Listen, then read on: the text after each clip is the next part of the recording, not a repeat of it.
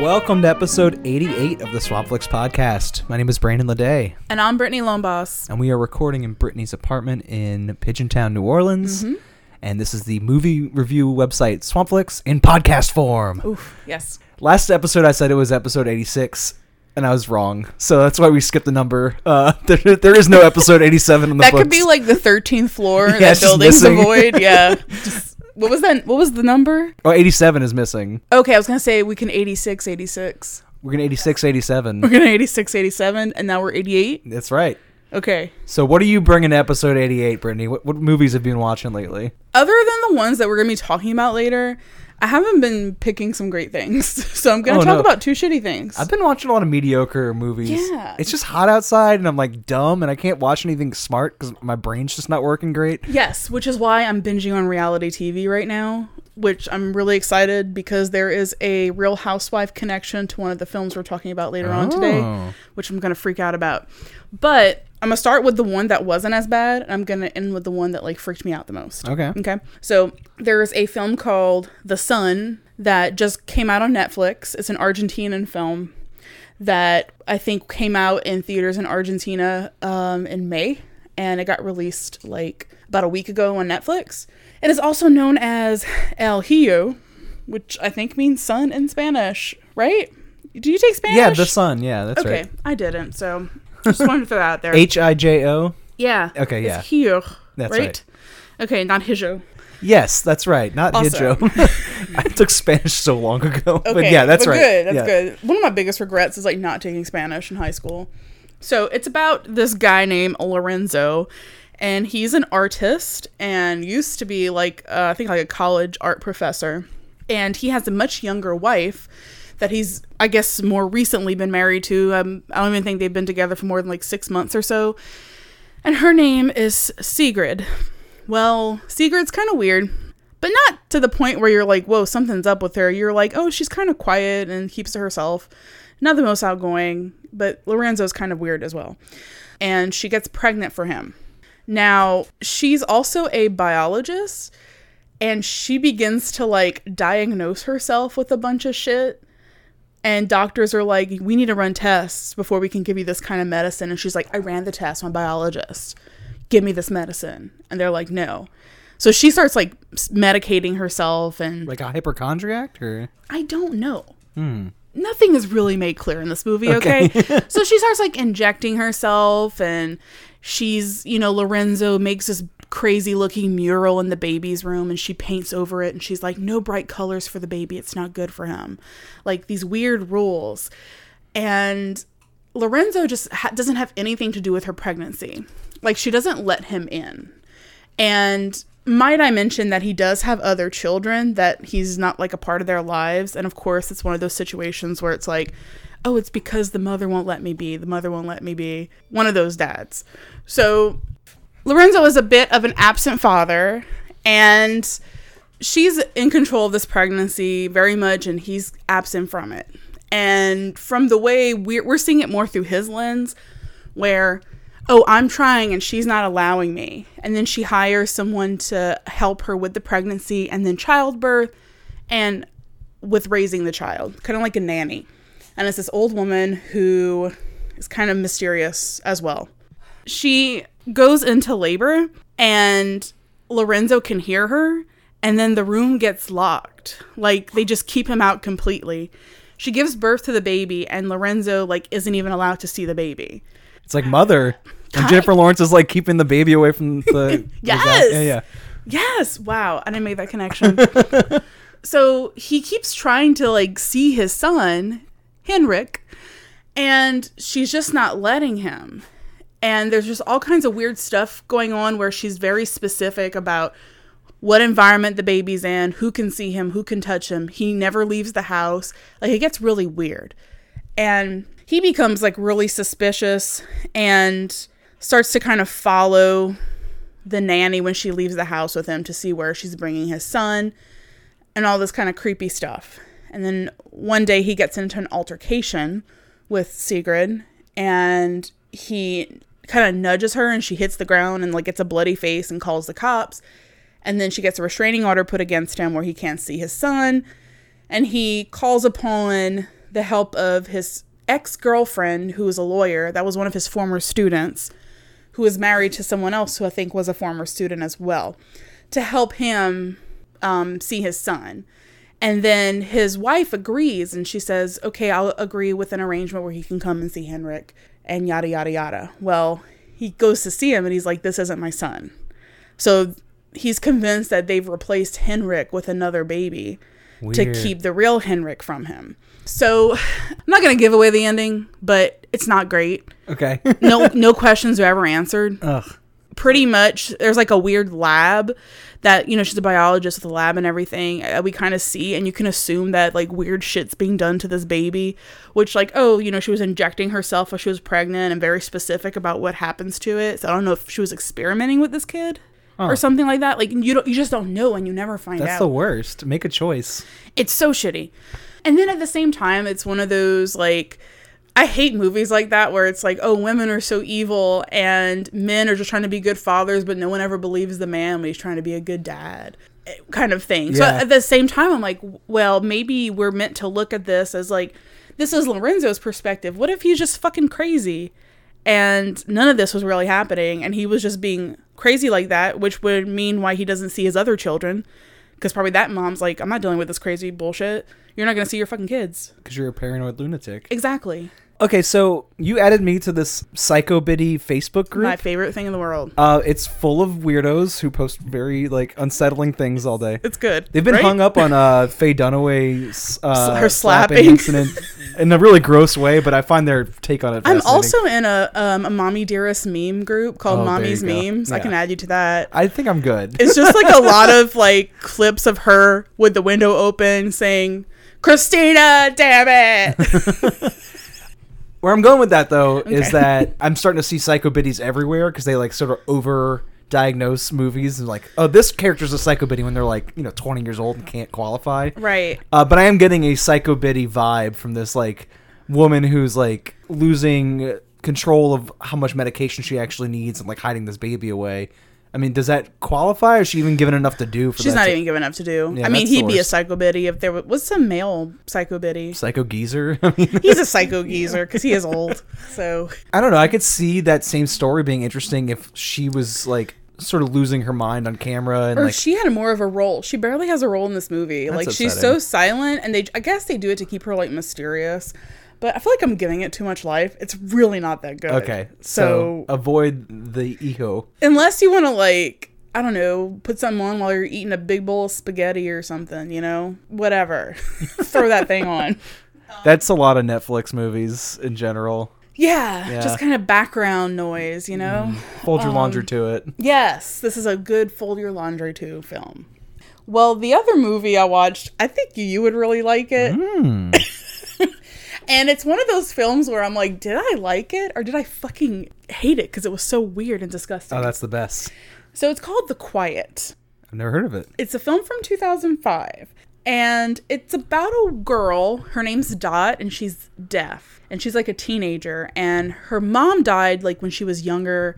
And then her dad dies while she's probably like 16 or 17 years old. And she has no family left. So she goes to move in with the Deer family. And the mother of this family is Edie Falco. And the father is Martin Donovan. I feel like he plays a lot of dad roles in general. Character actor Martin Donovan. Yes. Okay. Well, they're her godparents. And they also have a daughter. And the daughter is played by Alicia Cuthbert. She was like in some of those I can't think of it, but like the Girl Next Door type movies from the early 2000s. Like comedies? Yes. Okay, yeah. If you'd see her, you'd recognize her. Well, she's a total asshole, and she terrorizes Dot. Like, Dot's at school, she's deaf, and like all her family is dead. So this chick is like kind of more of a popular girl, and she'll make fun of Dot, and her friends kind of pick at her and like, oh, what a freak, she's deaf. Just like mean. And there's something weird going on at the home of this Deer family. So Edie Falco's character, she's like a mother, but she's addicted to pain pills. So she's constantly like popping pills and passing out. And the father is the weirdest fucker because he has a secret affair going on with his daughter. Ugh. Yeah. No. To where they'll be like at the dinner table and he'll be like, you can't go to the library. And then while the mom's not looking, she'll like rub his leg with her feet. I was like, come on, can I go, Dad? Like weird. And he like buys her gifts and stuff like that. Like 16, 17. Eek, no. I know. So he like buys her like nice purses and stuff like that. And like when the mom passes out from her pill binge, like he goes into her room and they like have sex. On camera? Ish. Not like intensely on camera, but they're underneath like her girly silk sheets. So like a Hollywood love-making scene between a father and a daughter. It's so weird. And so Dot is like deaf, but she knows what's going on. And the thing is like everyone kind of uses Dot to get everything off their chest, like all their secrets, because they're like, oh, you're deaf, so you can't even hear what I'm saying. But it makes me feel better by telling you. So she tells Dot, like, you know, I've been effing my dad, and here's this weird thing I do with his nipples. No. And I'm going to kill him tonight. Because I fucking hate him. And I fucking hate that I love him. Like, weird stuff. Right. I mean, maybe he deserves it. Possibly, right? So that's kind of like the premise of the film is she gonna kill her dad? And is Dot really deaf? Because there's some stuff that starts to happen where you're like, is she deaf or not? And it's really hard to figure out, like, who's a good person in this movie and who isn't. But I've never seen, like, a more fucked up, like, incest type movie than this one. And I wasn't expecting it, period. Because I saw Edie Falco. She's, like, a credible actress. Sure, I'll watch this. Whoa. What's the tone of the film? Is it, like, trying to terrorize you? Like, it's like a thriller. Okay. Like a thriller. And it's like the early 2000s, like, teen thriller vibe. Like, you kind of get those notes of I Know What You Did Last Summer kind of going in the air, but then it's, like, kind of trashy Lifetime as well. I could get into this. Right. I like to feel uncomfortable with that stuff. It sounds very uncomfortable. Yeah. Right. Like, after she, like, confessed what she was doing with her father, I was like, I don't want to finish watching it, but then I was like, I want to see if he dies. Right. So then I finished watching it, and whoo, The Quiet. It's a lot of garbage, but if you're into some uncomfortable trash, watch it. I actually might do that because that's the mode I've been into. It's on Tubi TV. Exactly. Yeah, so watch it. I've been watching a lot of movies where you can watch it like free on the Roku channel with commercials. Let me tell you something. The Tubi TV app has the weirdest fucking movies on it, period. Bizarre shit. Like this movie.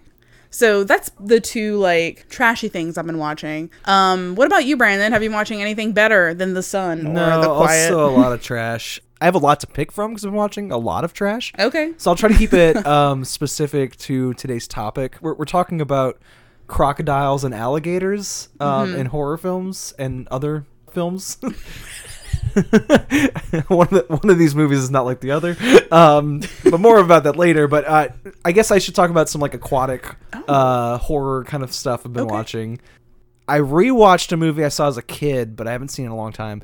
Every year for my birthday, I watch an Arnold Schwarzenegger film because he brings me joy.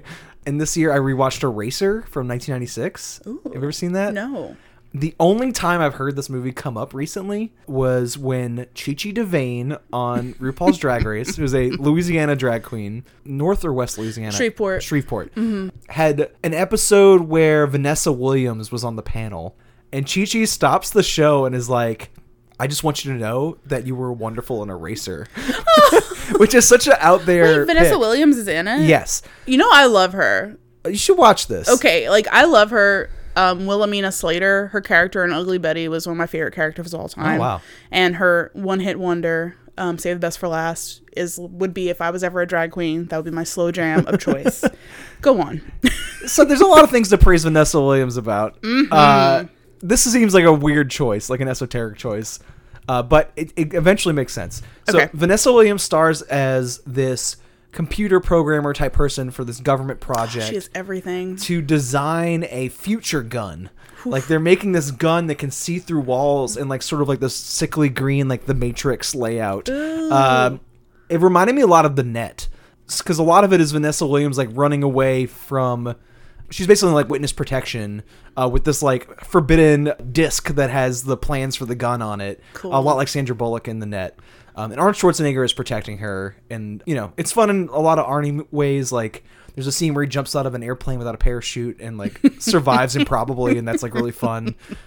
But I think the reason Chi Chi DeVane brought this movie up is because there's a scene in the city zoo in Brooklyn where, to save Vanessa Williams' life, Arnie shoots open the crocodile exhibit at the zoo, and these CG crocodiles come out and eat all of the bad guys. And I remembered that as a kid. Like, all I remembered was the gun, because it's kind of a like really specific gun design, and also that there were crocodiles in this film, which I just assumed were gators at the time. Because, I mean, in Louisiana, we only have gators. It's hard to tell the difference. Yeah. I mean, like, the snout's narrower, and I'm like, but still fucking big. Yeah. Regardless. Anyways. And in America, crocodiles don't get that big. Gators are bigger here. Crocodiles are like huge in Australia and stuff. We can talk about the difference between these two animals later. Later. But in this case, he releases all these crocodiles and they like chomp on all these bad guys. And the CGI is it's super dated, but it's still really gruesome and extensive. Like, I thought I was like sort of overplaying it in memory, but it really is like a lot of gator action, croc action. So I'm convinced that is the reason that Chi Chi DeVane like fixated on this film, because she's also from Louisiana, and it just makes sense. And probably saw that like as a young kid too. Also, there's a scene where, to keep one of his other clients in witness protection, he installs this like Italian stereotype character as a bartender in a drag bar in New York. So there's a little bit of like drag queen action in there too. Ooh. So it's like a Chi Chi DeVane Schwarzenegger film. Racer. Yeah. Oh, I need to see this. It's good, cheesy Schwarzenegger fun. Okay, good. It's not like an exceptional Arnold movie, but it's worth it for the gators at least. Also, another aquatic horror film. This has no gators nor crocodiles in it. I watched this film called Dagon from 2001. It's directed by Stuart Gordon and produced by Brian Usna. They did like Reanimator and From Beyond and Brian Usna Society? Yeah, Usna did Society. Like, wonderful. A lot of like 80s and 90s H.P. Lovecraft inspired stuff. Okay. And this is a H.P. Lovecraft adaptation of a longer novella called Shadow over Innsmouth. And it's basically about this like couple who are sort of like yachting on the Spanish coast, and their boat crashes, and they go into town, and everyone there is super creepy. It's like this old Spanish town where everything's rotting. I love that in movies when it's the whole fucking town that's weird. Yeah. Like, that's so scary. And yeah, this ends up being sort of like the aquatic version of Wicker Man, where like they're like way in over their heads, and this whole town is in on their doom. And it turns out that they're like fish people. They made a deal with this god that lives under the water. They worship the god and they give it all this stuff, and in return the god gives them gold. And as like sort of a penance, they start turning into these fishy creatures. Like, they start growing tentacles and things. So they're like dragging their bodies along the ground and stuff because they can't walk anymore. And they get these like nasty gills, and they're like all sickly gray looking. It's a really cheap, cheesy early 2000s horror film. It's got even worse CGI than that 90s alligator sequence. But it's sufficiently nasty. Like, almost because it's so cheap and you forget that you're watching something R-rated, every now and then like a character will get their like face ripped off, and it's like practical effects gore. Like, you watch the skin fall off the skull, and there's just like blood everywhere, and you're like, oh god. Like, you're sort of like taken aback by how nasty it gets. So yeah, I appreciated it for sort of going there. Nice. On top of being like a cheesy CGI laden like cheap 2000s film. The story sounds great. It's cool, yeah. And it removes a lot of the racism from the early H.P. Lovecraft stories, so that's good. Great. Just takes it right out for fun. Moving forward. Replaces a little bit with sexual assault because they're offering women to this god. Okay. I don't love that, but the movie's fun in the way that like Reanimator and From Beyond are fun. Yeah. So if you want more Stuart Gordon films and you haven't seen that one yet, it's a good one.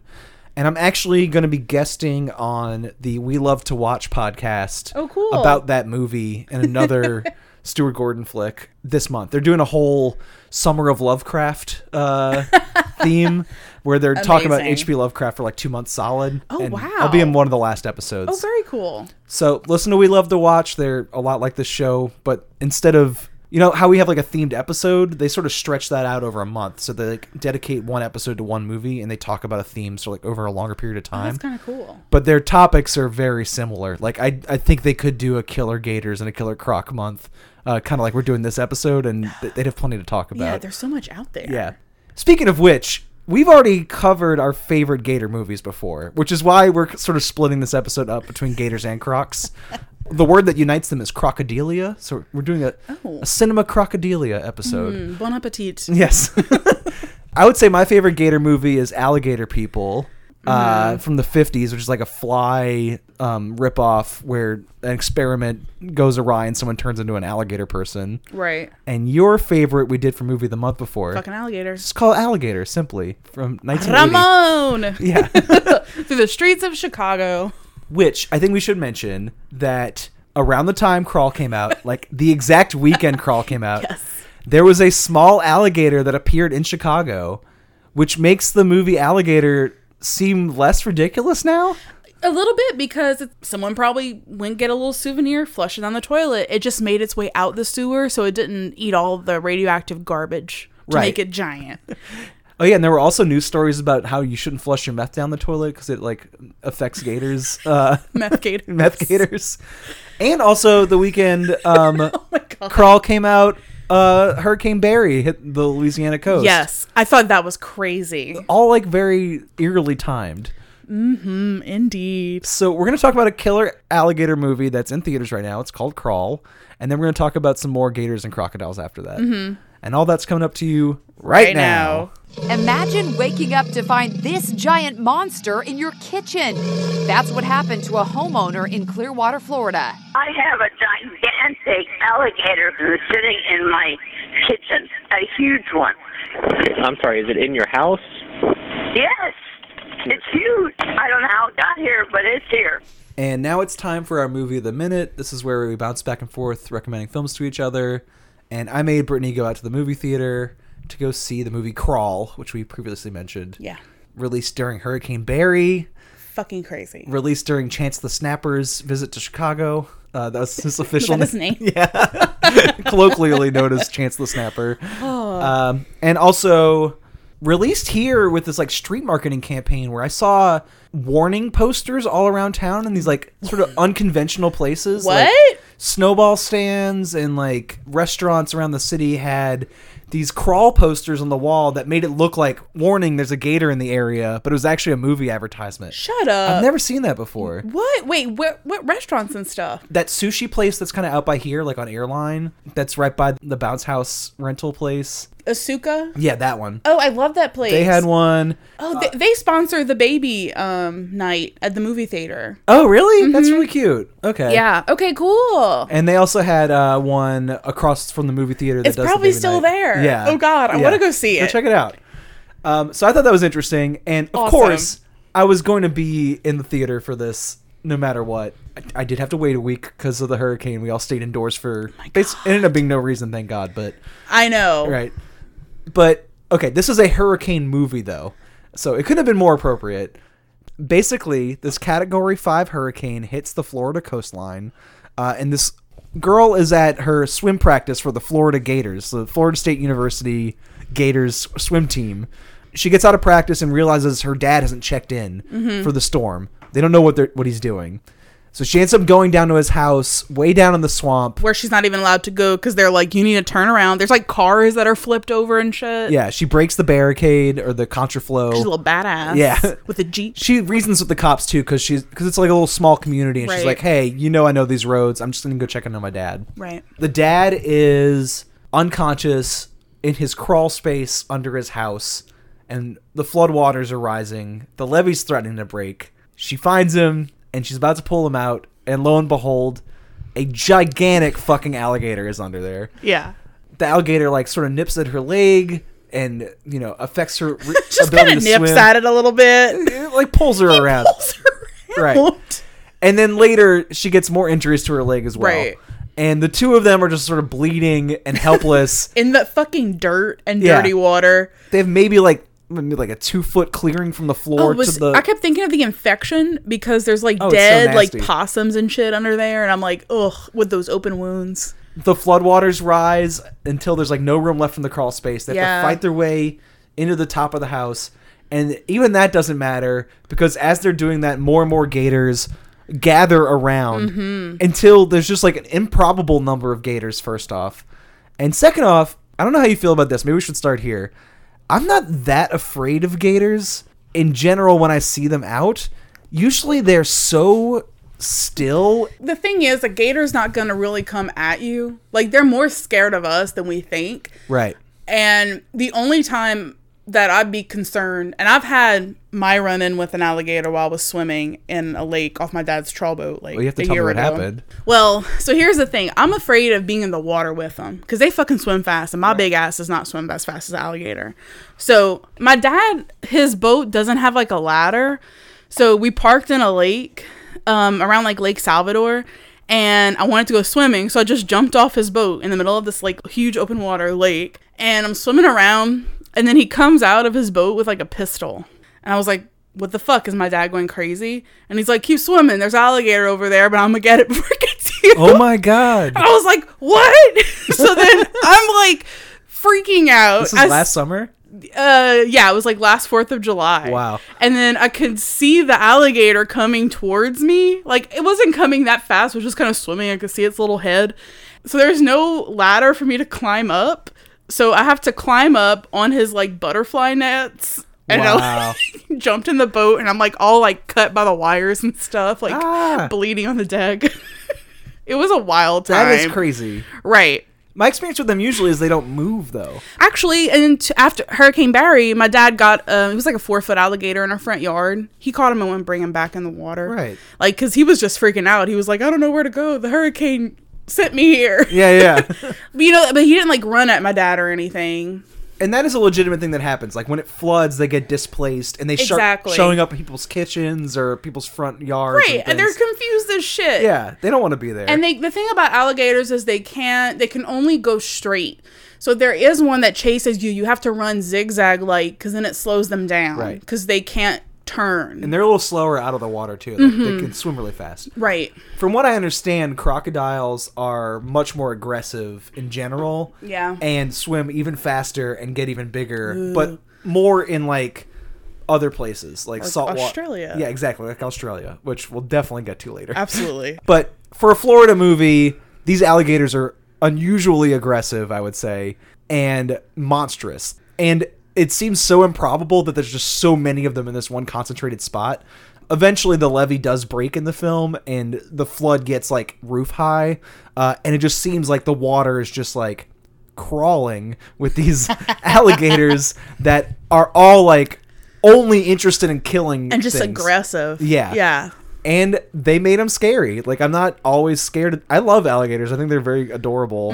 They look like fat dogs, kind of. They're just like chunky little fuckers. They're like dinosaur dogs. Right. Yeah. And they have like little crooked smiles. Yeah. I think they're cutesy. Yeah. Well, what did you think of this movie in general? Okay. I don't want to say that it's on par with Jaws. I like But it I better think than it's Jaws. I was so amped when I saw it. I like left the theater screaming like, this is the Jaws of our generation. That's amazing.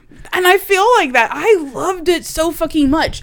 It was so realistic, and it didn't delve into the cheese like it could have. Yeah, it's not like it could have gone a movie. totally different way real easily, but it felt so like genuine, and I was interested in everything at every fucking second.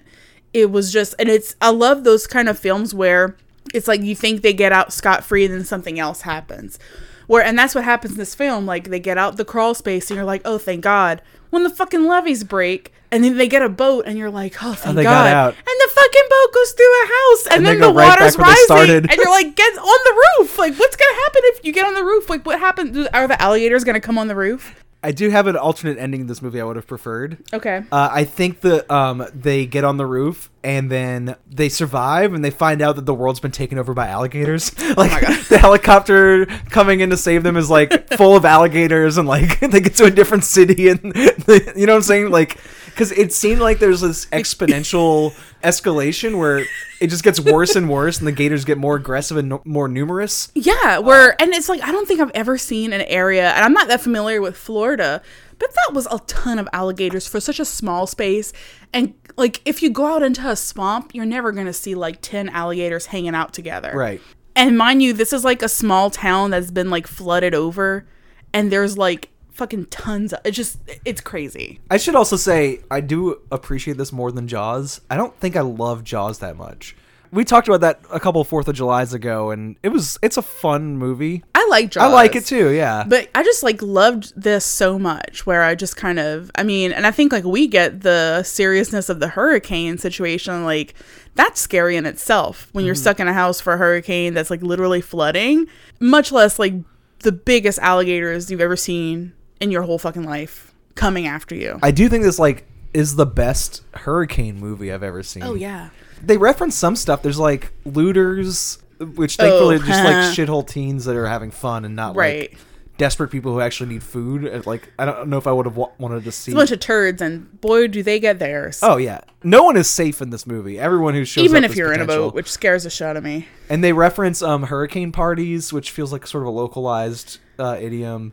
They also mention on the radio that you shouldn't shoot guns into hurricanes. And people do that. People do that. That's a real thing. Which I feel like there's like some kind of local like flavor to that. Like they did their research in regards to like what hurricanes are like and prepping and everything and what locals do. So I thought that was kind of cool. Hurricane culture. Even those like those wind up flashlights she had and those like wind up radios. Have like those little that is a prepared kit staple.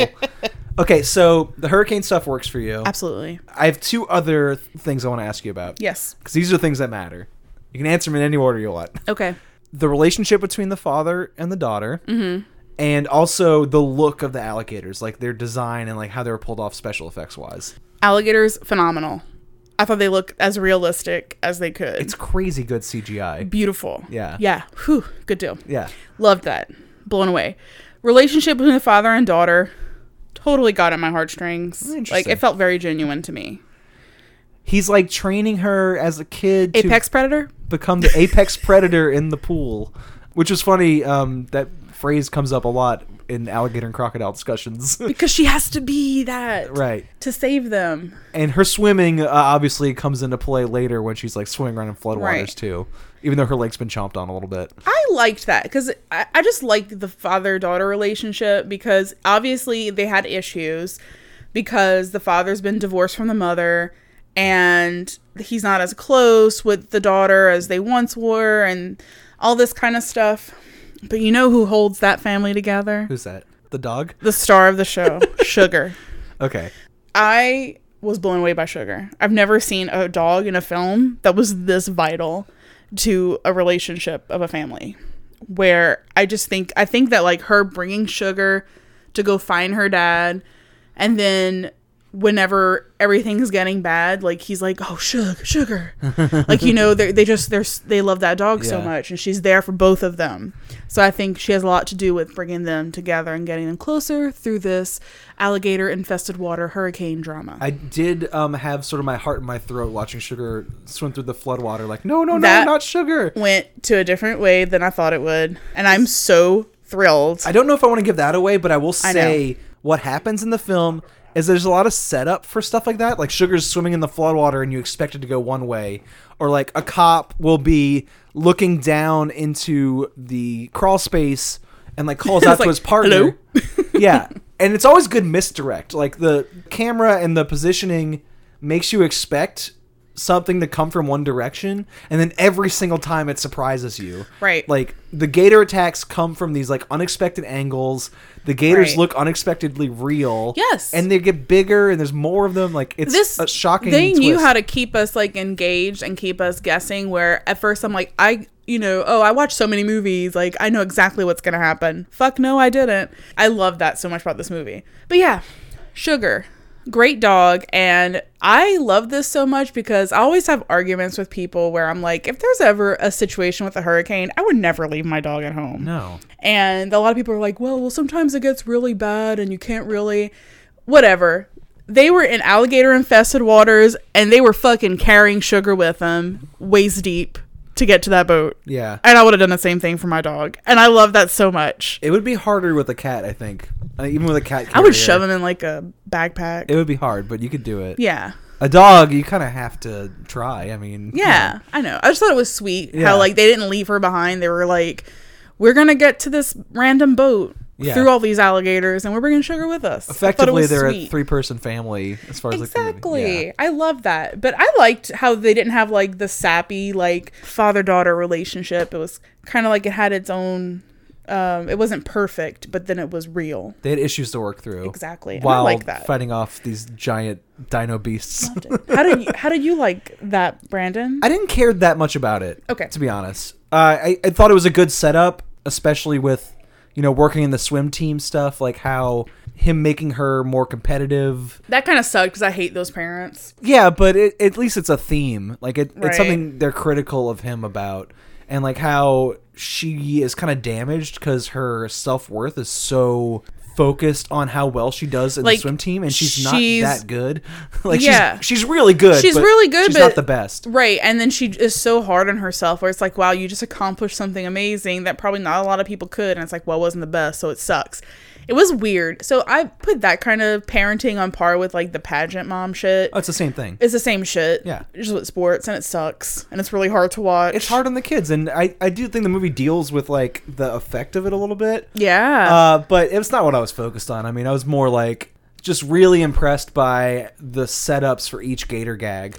Like so good. Every scene where you think you know how and where the gators are going to show up and what they're going to look like, it really upends your expectations. Well, there's this like this drain pipe they have. Oh, God. That part was cool. So there's a drain pipe they have to like alleviate the water whenever it floods, because this area floods a lot.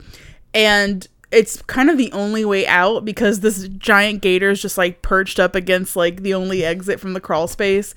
So she's like, I'm gonna go through the pipe where the gators were coming from.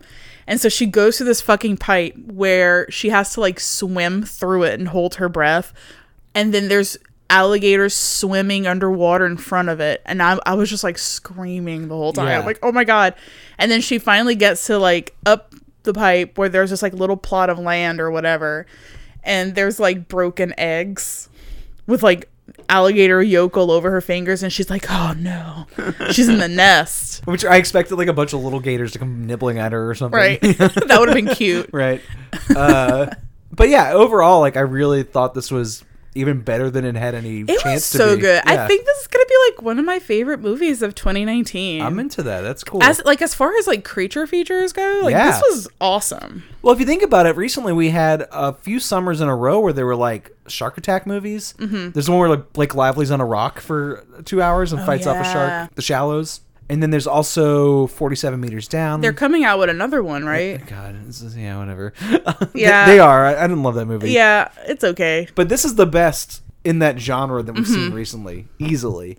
It really satisfies in a way those shark movies didn't for me. Even though I liked The Shallow, it was fine. I just really loved this way more. This is like more interactive with the gators. Like it's not like you just see it every now and then. Like you see them all the time. And the jump scares really worked with like a crowd. Like everyone was sort of like jumping and shouting, and yeah, it was cool. There's a part, and I'm not gonna say who, but where like someone gets their arm ripped off. Nice. And I started fucking screaming. I was pushed up against my like seat in the theater, and I was at that like dining moving theater, and this guy next to me was eating burgers and fries, and I almost threw him off his fucking table. And I'm like, oh my God! Like, did you see that? Yes. It was just, oh God, it was driving me crazy in the best way possible. I loved it. And that's the best kind of like summertime movie experience, I think. Absolutely. Yeah.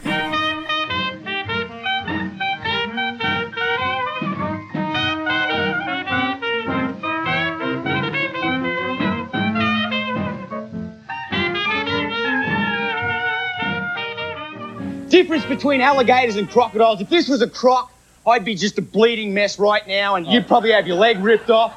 Crocodiles are so aggressive, they just hit with such power and speed and ferocity that you can't get out of the way quick enough. You can see this gator, you're actually able to pat on him and love on him. He has a couple of strikes. I don't want to love on him, but yeah, I know what you mean. So like I said earlier, we've kind of already talked about our favorite gator movies before. So we kind of ventured into crocodile movies to pair with Crawl, just to open it up a little bit. I picked a movie I had never seen before either, but I was just interested in it. It's called Eaten Alive. It's also known by like Death Trap and like Starlight Horror and like Horror Hotel. It's got a bunch of names. Like all shitty movies do. Right. Especially movies from the 70s, because they all like were distributed regionally on the drive-in movie circuit. This is from 1976. It's directed by Tobe Hooper, and it's his follow-up after Texas Chainsaw Massacre.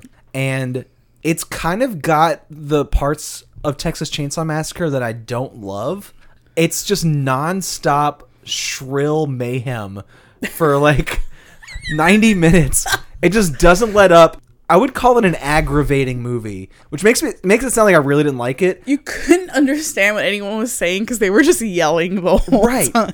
Everyone is on 11 at all times. Most significantly, I would say a child who whimpers for like the entire movie because her dog is eaten. So I get it. Can I talk about that child real quick? Sure. So the child is Kyle Richards. Who is that? Who is one of my favorite Real Housewives. She is a Real Housewife of Beverly Hills. So the Real Housewives of Beverly Hills do include celebrities. So Kyle Richards, Denise Richards is in that group as well. Whoa. She's badass. I love Denise. Yeah, I'll have to tell you something she did later in the show. It's great. And Lisa Rinna. And they're all great. Well, Kyle Richards, her sister is Kim Richards, who was the little girl in Escape to Witch Mountain. Okay. And their older sister is Kathy Hilton, who is Paris Hilton's mother. Wow. Yeah. And this wealthiest circle of people, some have to do with this like really grimy grindhouse horror film. And the whole time, like, because her mother, I think, was an actress, Kyle's mother. So, like, the whole time, I'm just like, what did she say? Like, okay, sweetie, just go scream for a good 2 hours while you crawl under a house. Just whimpering. It's not even the screaming. It's like the, She's like really uncomfortable. Well, yeah. And I get it. There's a weird man with a scythe. And a gator eats her dog. Is eating her dog. Snoopy. Okay. So here's the premise of this film. There's a Cajun man in the Texas swamps. And this is like podunk swamp people thing in a way that when we talked about like Belizaire the Cajun and stuff, it was like, oh, this is when Cajun people started making films about themselves. This feels like earlier than that when like Hollywood people are like, people from the swamp are scary, and this is what they're like. Am I off base by saying this? No, you're right. Okay. I never felt more dirty than when I watched this movie. It's so gross. It's so disgusting. Like, there's this nasty fucking motel with this fucking filthy dude that looks like a perv that hasn't washed himself in weeks, and there's a whorehouse around the corner. That's like the two locations besides like a dive with bar. a bunch of filthy dudes going to it, and then that nasty, dirty dive bar. It was just a dirty ass town. And that's kind of like Tobe Hooper's thing with Texas Chainsaw too, right? Like right. Everyone's a maniac and everything is gross. Nothing is clean. Right. I could smell it. Like, you know when you go to, like, when you're traveling and you stop at a gas station in Mississippi, it's kind of rinky-dink, and you go in the bathroom and it smells like that weird soap and cigarette juice and filth. Oh, yeah. I smelled that the whole time. And that's probably generous. Like, it probably smelled worse than that. The guy also looks like Stephen King a little bit, I think. I was going to say, Stephen King, whenever he was in the Creep Show. Yeah, exactly. He's playing like a redneck character. And he talks like him, too. Right. Mm-hmm. So, this is a creepy motel owner, like the Starlight Inn, or the Starlight Motel, whatever, in the swamp, near the whorehouse, and he is unwell. To say the least. Yeah. It's not like Norman Bates where like he's hiding it and like playing this like handsome guy and then like freaks out behind the scenes. It's just weird. He's just not right. A group of people sort of trickle into his motel over the course of the movie. Right. It's not really worth explaining each thing that happens. No, but not at all. A runaway prostitute. One of Miss Hattie's girls. Right. From down the way. Also a group of people who claim to be her family and are looking for that very sex worker. Also, Robert Englund, pre-Freddy Krueger, playing like a... Buck who wants to fuck. Yeah. As he says in the beginning. Buck who is really interested in finding someone who'll do anal with him. And that is his sole search. That's all he wants. Yeah. Also... I'm missing somebody. Oh, yeah, and then a family that comes through. Okay. And these are like uptight city people that find themselves in the swamp. Let's talk about the family for a quick second, because I didn't understand it. Like, the dad would, like, shake violently and then, like, run around and scream. And I'm like, are they on drugs? The whole movie feels like that. Like, no one is acting human. Everyone is, like, turned up as if they've all been drugged. Like, it's weird. Like, the mom has a wig on, like a short black wig, and she takes it off, and she has long blonde hair. And then the dad goes up to her and clenches his fist and, like, pretends to punch her but doesn't, while he's, like, making this crazy face and sweating. And then he sits in his chair and does other weird shit with his hands. Well, they're a married couple who hate each other. That is all we really know about them. Okay, well, they like fucking hate each other's unhealthy. guts. Okay. They stop at the motel because the dad needs to pee. And what happens is immediately this crocodile eats the little girl's dog. They have like a daughter with a dog, and the crocodile eats the dog, and the girl watches it happen. After they find a dead monkey. Oh yeah, and there's another. God damn, it's so weird. Such a gross movie. Weird movie. So the crocodile is the pet of the motel owner. He specifically got a crocodile because it's meaner than alligators and swims faster and kills better. Isn't he call him like something Nile? Or he's from the Nile? Something like that. I couldn't understand what he was saying. Yeah. But yeah, he's from Africa. So crocodile. This sexually deviant, creepy Stephen King looking motherfucker just kills people with a hoe, like a backhoe and a scythe, and then feeds them to his pet crocodile, which is in the movie basically a big puppet. It's like a big puppet they put in the water. Yeah. You see a little bit of the body, but yeah, it's like a very immobile puppet. But I guess what I'm saying is, it's like a headache of a movie. Everyone is annoying. Right. Everything is loud and shrill and gross, but I kind of appreciated how gross it is. Like, it's impressively nasty. It's fun. Did you enjoy watching it? I did. Okay. I liked it. I didn't hate it. It was terrible, but it was a good time. Just the motel owner in general, like, I could not figure that guy out, where whenever the Miss Hattie's girl, the initial girl, like, Miss went Hattie there, is the brothel owner, the madam. And when he found out, like, oh, you're one of those girls, like, he hugs her aggressively and then, like, lifts her up and then he just does weird stuff where you're like, what are you trying to do? Like, I couldn't figure out, like, are you trying to have sex with her? Are you trying to murder her? Like, what's your goal? No one's motivations make any sense. People just act strangely and then get eaten by a crocodile. And then they have, like, this scene where it's at, like, a local bar, and there's this, like, tall, like, goober-looking guy with a cowboy hat that they really focus on, but then he never comes back. It was just, like, there's, like, a lot of, like, weird, pointless scenes where I'm like, what was the purpose of focusing on that guy for 10 minutes? Early Tobe Hooper movies like Texas Chainsaw and The Funhouse, which you've done before. Love that movie. They kind of feel like this. Like, everyone's acting very oddly and things are just gross and hardly anyone's likable. Nothing is disinfected. No. Not at all. Now, I will say, what all those movies have in common, too, is like a really cool production design. This isn't filmed in the swamp. It's filmed on this soundstage in California. And they built this fake-looking little swamp village. And it's so fake and so artificial that it's like surreal. It feels like a dream. And there's all this like swamp fog that they light with these like neon lights and stuff. It's awesome. It looks really cool. Yeah. So I was impressed by it, even though I was very aggravated by it. The movie purposefully makes you feel like on edge in a way that I don't think is pleasant, but that was kind of the point. So I can't like dock it for that. No. It was fun. I enjoyed the time watching it, even though it was fucking crazy. I just was like, why is everybody screaming? Why is everybody so sweaty? And why are they all like just spit screaming at everything? Like, I didn't know what was going on. I don't know either. And I watched it twice. But the fact that he had like a giant scythe that he was like getting people with, that it looked just like the Grim Reapers. Right. And it was just hanging out on his porch of the Starlight Motel. Awesome. I'm glad you didn't hate it. No. Because I could see someone hating this and I'd be like, yes, that makes sense. I was like engaged the whole time where I was like, what the fuck's gonna happen? But I just didn't care about the plot. Like, I didn't care about this missing girl and the parents coming to find her or whatever. I was like, I don't think the movie really cares that much either. It doesn't. But I was at least glad that I picked it because through the back half of the film, the little girl is crawling under the crawl space beneath the motel. And try not to get killed by the redneck and try not to get killed by the gators. Now she's a multimillionaire living in Beverly Hills with a handsome real estate owner for a husband named Mauricio.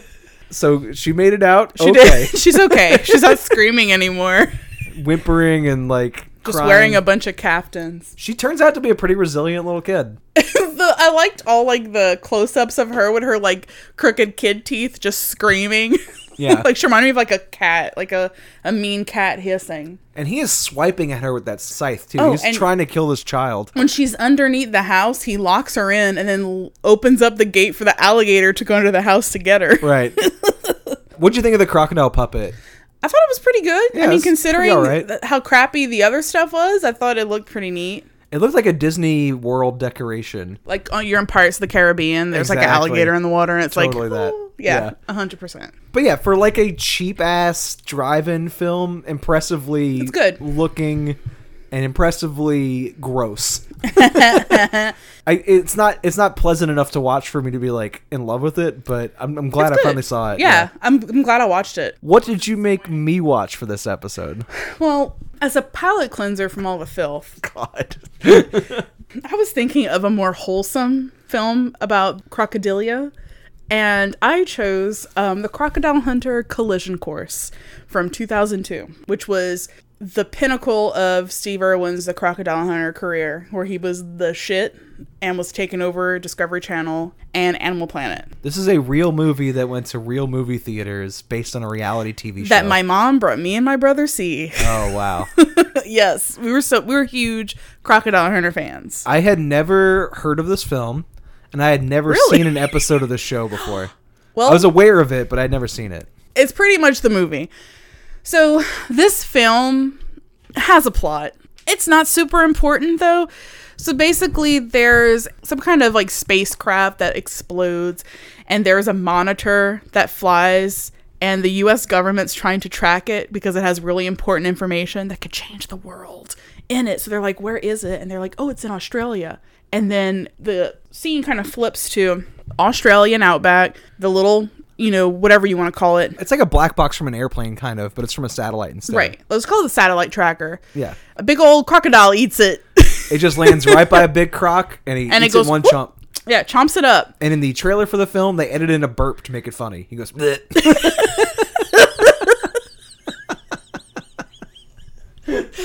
So the government is like, God, what do the Australians know? Like, why do they have this? So they send some agents to go find it. Well, then the film just completely flips over, and it's Steve Irwin and... Oh, crikey. Yes. And Terry Irwin, and basically like 80% of this film is a Crocodile Hunter episode, where this is real stuff they did all the time, which I loved. That's what I think was so cool about this movie, even though it's kind of like a TV episode in a weird way, is there's nothing fake. Like all these animals he's fucking with, they're all real. There's no props. The crocodiles are real. All the stuff he's saying, he did this. Like he grew up wrestling crocodiles to save them. Like if there's a crocodile that comes out of the way and is like, around an area where poachers hunt or where people will shoot it, or if it's in danger of being hit by a car, any kind of creature or animal, like kind of the more like unsavory animals of Australia, like he'll rescue them and like bring them to like where they should be, or bring them back to the Zoo of Australia to do some research on them to see how we can better help. But for TV, it's not just animal conservation, which he's saying out loud. He's like explaining what you're saying. Like, this crocodile isn't encroaching on our territory. We're in his territory. So he's like pissed off. Right. We need to get him to this like other place where it's safer. Right. He's saying that out loud. But what he's also doing is pissing these animals off so that they're entertaining for the camera. And it's framed as education in that he's like, this is why you shouldn't fuck with alligators, or why you shouldn't like tempt this poisonous spider. But really, he's also pissing it off on purpose so we could see it. So we could be educated, so we can know. I mean, when you look at National Geographic magazine, that's what they're doing. They're just doing it in photos, and he's just doing it in real life. We're educated, but we're also entertained. It's edutainment. It's a little of both. Yeah. I know, but I do like how, I mean, sometimes it's like, oh, is he exploiting the animals? But he really was like rescuing them and saving them. I love him. And pissing them off. But he was doing it for the best reason. I do like him, though. He's such like a wholesome person. Yeah. and like means well and like loves animals so much. Okay, he is adorable. Yes. He's also like kind of a macho bro in ways that kept catching me off guard. Like what? Like him and his wife wrestle an alligator on a boat, and they're like very tired after, and they're like laying down, and he just slaps her ass for the camera. He's Australian. Exactly. He's just having a good time. He's got this like macho bro kind of thing that like creeps up in a way you don't expect because he's so like energetic and like cartoonish in other ways. Or like he'll be chasing a lizard around and he's like, "Oh yeah, that lizard's going to find some handsome Sheilas, some cute Sheilas. They're waiting for him." Yeah, he's got kind of like a macho traditional outlook that I didn't really expect. You didn't expect because you get kind of a kid show vibe out of him, right? But it's not really that. He's a little more grown up than that, right? Well, good. Yeah, I'm glad you realized that. Yeah. He's kind of like at the time where his show was hot. There was another, the Jeff Corwin Experience, and Jeff Corwin was such like a snooze, like compared to Steve Irwin. He was just kind of like, look at this alligator right over here. Isn't it so beautiful? And Steve Irwin was like, look at that beautiful Sheila over there. Go and jump on her and bring her back to where she belongs. Oh, crocodile poo. I'm going to save some of this for later. And puts it in his, and just like sniffing his hands. He loves crocodiles so much that he stores their shit in his shirt for later. Research it later. And he's like digging through it he's like finding lizard claws and stuff like that. But I loved like him and Terry, like their relationship was so authentic, and his kids are great too. Like he has a son who does the same shit he does. Oh, cool. And is still passionate about animals like how he was. It's really cool. So the movie is essentially a lot of what he did in his TV show mixed with CIA stuff. Yeah. And can we talk about my favorite character in this movie? The lady from Babe and Babe Pig in the City. And she's also in Kath and Kim. Oh, nice. She's Kim's best friend, which is an Australian show that you like. Yeah, it's super funny. I've never seen it. Well, her name is Brosie, and she has her own theme song where it's like this, and she has like this scooter, and she lives on a cattle farm with like 1 million dogs that just follow her while she's on her scooter, and she tries to shoot gators because they are coming for her cattle. I feel like she's the cautionary tale, right? Like she's what you're not supposed to do. She thinks she can best this gator this crocodile that's on her property, and Steve Irwin's there to tell you like, don't do this, call in a professional. Right. And she has this like very broad kids show feel where like she keeps fucking up, and it's supposed to be funny that she like falls down. Like she falls down after she tries to use a raw chicken to catch an alligator. Right. Which people in my neighborhood growing up would do. They would put a stick by the ditch and put a raw drumstick and hang it so they can catch the alligator that's been screwing around in their yard. So I thought that was pretty funny because, I mean, that never fucking works. They're just going to eat the chicken and leave. They're not quick. Stupid. And yeah, and these crocodiles are very like quick in the water and like very strong. And Oh yeah, you can see when he's trying to like wrestle them, where what he does is he'll jump on them while he's in the water, like at night with their little, light helmets. And Terry is really helpful with this too, where they have to put this rope around their mouth a certain way so they don't snap, and then they put them in the boat, drive them, and then drop them off further out in the water so they don't get shot by brosies. After they slap each other's butts a few times. After a couple of butt slaps. They just love having a good time. Yeah. Well, she was seen with like Russell Crowe. What? Terry Irwin. Yeah, like a couple of months ago. Oh, or after something. his death. Okay. Yeah, he's been dead. Yeah. Right. Steve Irwin is dead. Yes. In case you didn't know. He got stabbed in the heart with a stingray. Which is really sad. Right. I mean, I didn't really know that much about him at the time, but it makes me sad now. It was sad. Like, I don't know. I think because, like, I grew up with him. Like, me and my younger brother were so, like, infatuated, and I was never really that interested in wildlife until I saw his show. Oh, nice. And then I thought it was, like, really cool. Just to kind of show, like, things we don't see all the time. And not to, when you see a snake, don't, like, kill it or something because it's part of our ecosystem. We need it. And it's not fucking with you, so leave it alone. Right. Stupid stuff like that. Yeah.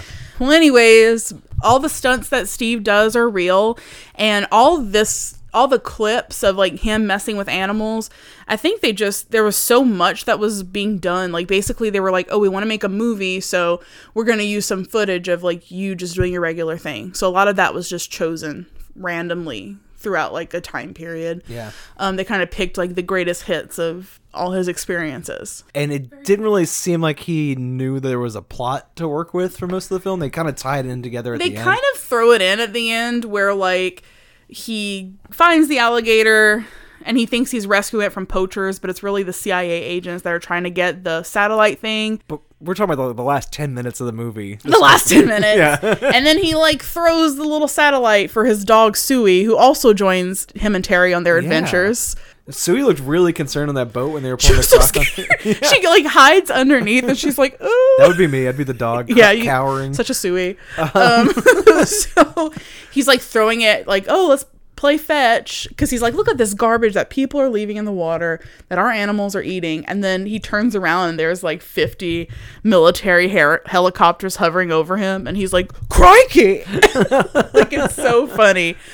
But yeah, so I mean that's generally it. Yeah. Collision Course. What did you think about it, Brandon? Well, I think that this was great as an excuse to watch what felt like an episode or two of Crocodile Hunter. Yeah. With Steve Irwin. Yes. Because I had never seen the show before. Good. And I did enjoy it, and I get the appeal of it instantly. Like, he's an adorable, strange person who doesn't exist anymore. And even at the time, he would have felt like sort of old-fashioned, I think. Mm-hmm. So it was just kind of cool to get an introduction to it. Yeah. When I would probably not likely sit down and watch a couple episodes of this reality show from like 15 years ago. Or longer now. So that was interesting, and it felt like they were getting interrupted by a movie I didn't care about. Like, the CIA stuff is so separate and so not as interesting as the Steve Irwin stuff that every time it happened, it felt like a commercial break for a TV show. You didn't at least like fake President Bush? Yeah, that guy... They have a Bush impersonator that I feel like was in a lot of stuff around that time. Yeah. That was his job. Right. Let me ask you a question. Sure. What format did you watch this in? I saw it in theaters, and then I got it on DVD whenever I was like younger, and I still have it on DVD. Do you happen to know if the DVD you have is full screen or widescreen? Widescreen? Okay, so you would notice this. This is fucking nuts, and I think it's my favorite thing about this movie. Well, I have two favorite things about this movie. Ooh. One is that the MGM logo, they replaced the lion with a crocodile. Fun. And it roars. It's fun. That's great. That's probably my favorite moment of the whole film. No insults or anything else. It's just that cool. It's cool. Yeah. Other thing that's nuts is that the documentary parts and the fiction parts are so separate that they didn't even film in the same fucking aspect ratio. Yes. All the film parts are in widescreen band, like they're like letterboxed, Right. And then all of the documentary parts are shot in full screen as if it was for TV. The way they get around that, if you like stream it off of like Amazon right now or Right. Hulu, whatever thing it's on, It's fixed. It's fixed. So like the doco part, he calls it docos because he's Australian. That's Yeah. an Australian thing apparently. So cool. But it sort of like floats in the middle of the frame. It's like letterbox on all sides. And it's just so funny how clear it is that these two productions are not in sync with each other. Right. That they didn't even get like a common aspect ratio together. Like it's sort of like just like you do whatever you're gonna do, and we're gonna make a movie around you. And right. retrofit That's it. exactly what happened. Yeah. If they would have known, like, if they could have been a pioneer for how, like, what, you know, we're always talking about, like, what makes a movie a movie.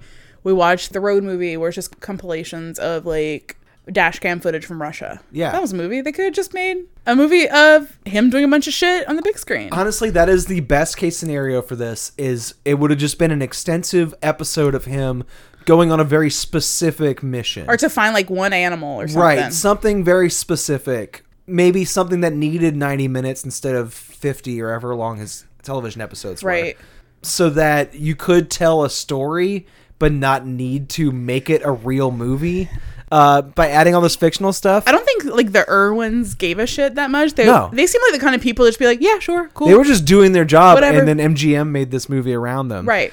I like that, though, because it feels like a relic from a different time. Yeah, exactly. Where that wouldn't be able to fly in current times, I think. You know, like, I think it would be like, no, that's weird. Let's not do that. Well, in the early 2000s, like, reality TV was more of a novelty. Right. And there were a few, I'm remembering, like, The Real Cancun was one. And a couple others. Like, there were a few novelty movies that were trying to translate this cheap ass format. The reason people made it was that it was cheap and you have to pay writers and things, to the big screen. Like, how do we make the movie version of this reality show? And this one does it in like the most obvious, clunky way possible. And in the end, speaking of like little extra stuff this movie did, where they have all the bloopers, there's a Crocodile Rock song, and it's from horrible. The Baha Man. Oh god. Where it's like they basically like reword the lyrics to Elton John's The Crocodile Rock to go with this movie.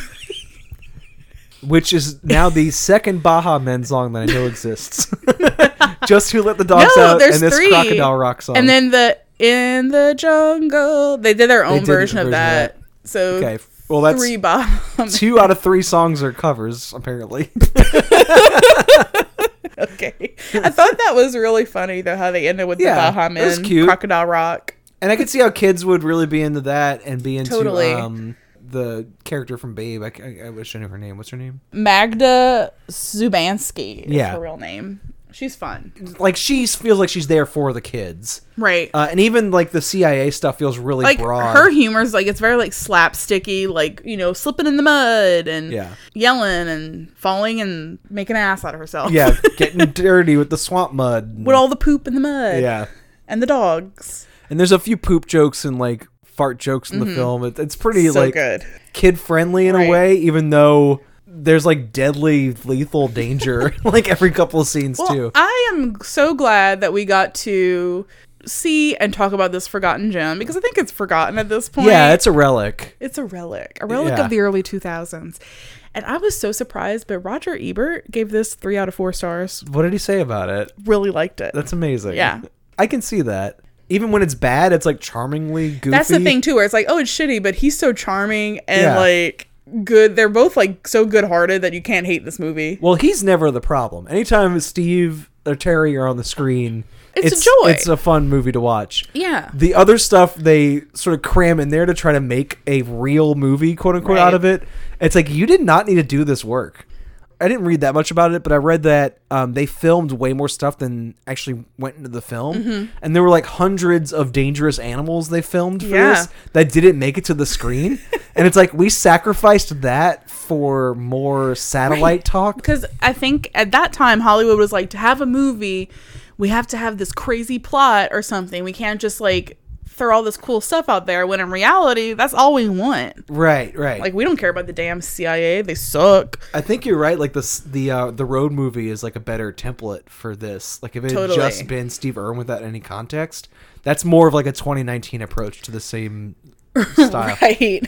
A more modern approach. But I still can't even picture like a reality TV show having a movie version of it in the theaters right now. So that seems impossible. There's a thing where, I don't know if you've seen it, but I am heavily into the Real Housewife franchises. Okay. And when they release like movie trailers, they incorporate the housewives in them. Never seen like that. For the, what's the Marvel girl character movie? Captain Marvel? For the Captain Marvel movie, they had a blockbuster that was like run down, and like Lisa Rinna from the Real Housewives of Beverly Hills was running in to return her movie, and like Kris Jenner is on her car phone while she's doing it. Wait, so it's sponsored content made by the Desperate Housewives camera crew to advertise movies? They make movie trailers, and during the trailers they throw in Real Housewives characters. I don't know what you mean, like during the trailers, like on the TV show, like during the commercial breaks. Yeah, but like not only on Bravo, like on other networks. That's crazy. I've It's never seen awesome. that. Yeah. So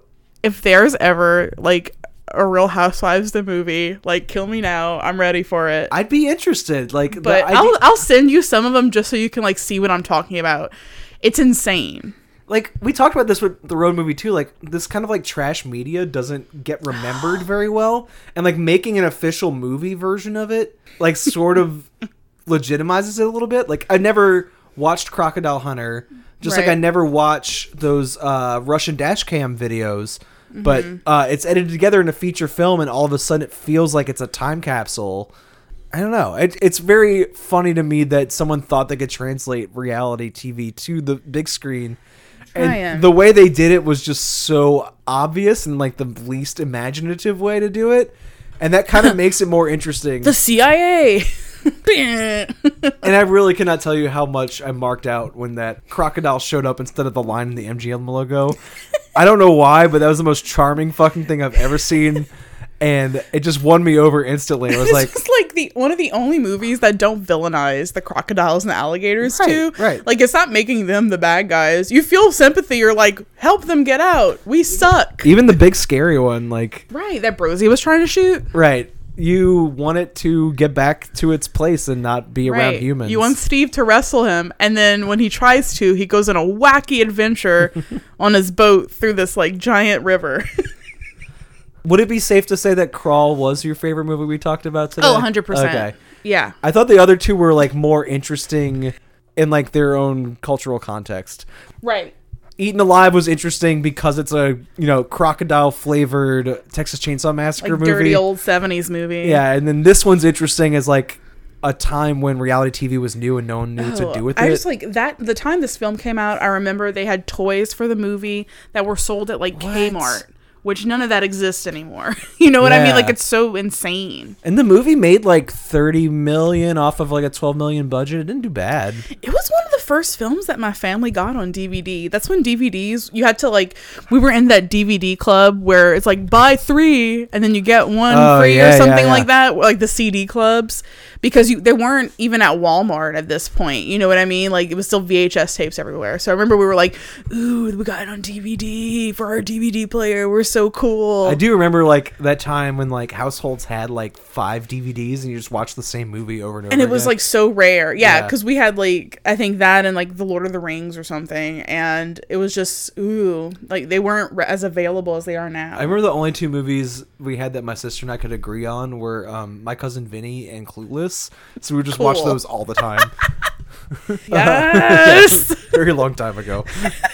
It seems insane to think about now. It's weird when you think about like how, like, I mean, there's like a $5 bin. How much the internet has just changed everything. And the internet, like, we don't even use DVDs anymore, although I love them.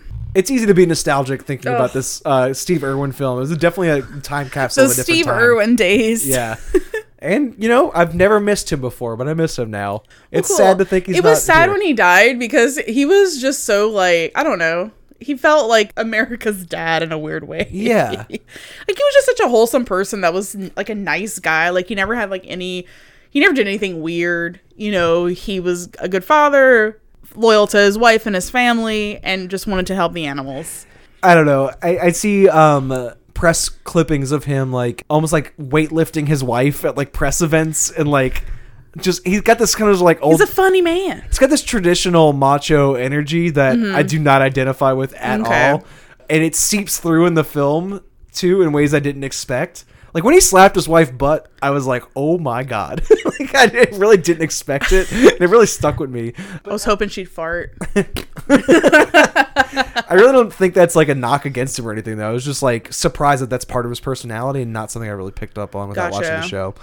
But anyway, I could talk about crocodile movies again, too. Like, yeah, there's so many more. We could do more, yeah. Yeah, like, we've just tapped this a little bit. There's so much more out there. If you want to read more about stuff we've already done, early on this show, we did an episode where we talked about alligator people, me and James. Sweet. Which is one of my favorites. And you and I and Boomer and maybe Allie, we did a movie of the month discussion of Alligator, the film where the gator invades Chicago. Oh, so, God, that movie's so fucking great. If you look at swampflix.com and our movie of the month page, scroll down till you see the alligator, and there's 4 articles about that movie. Well, we are like gator movie people, like with the logo of Swampflix. Oh, yeah. Like, we're born to watch these gator films. This is our natural habitat. That's why I feel so comfortable. Next episode on the show, James and I are going to be talking about Larry Cohen movies, great. His early career. And I will also be on the We Love to Watch podcast talking about Dagon later this month. I'm excited about that. Yeah. I'm going to listen to that. A whole month of like Lovecraftian films. They've already done a few and they've all been great. Yeah. Okay, cool. And we'll see y'all in a couple weeks. Yes. Bye, everybody. Bye.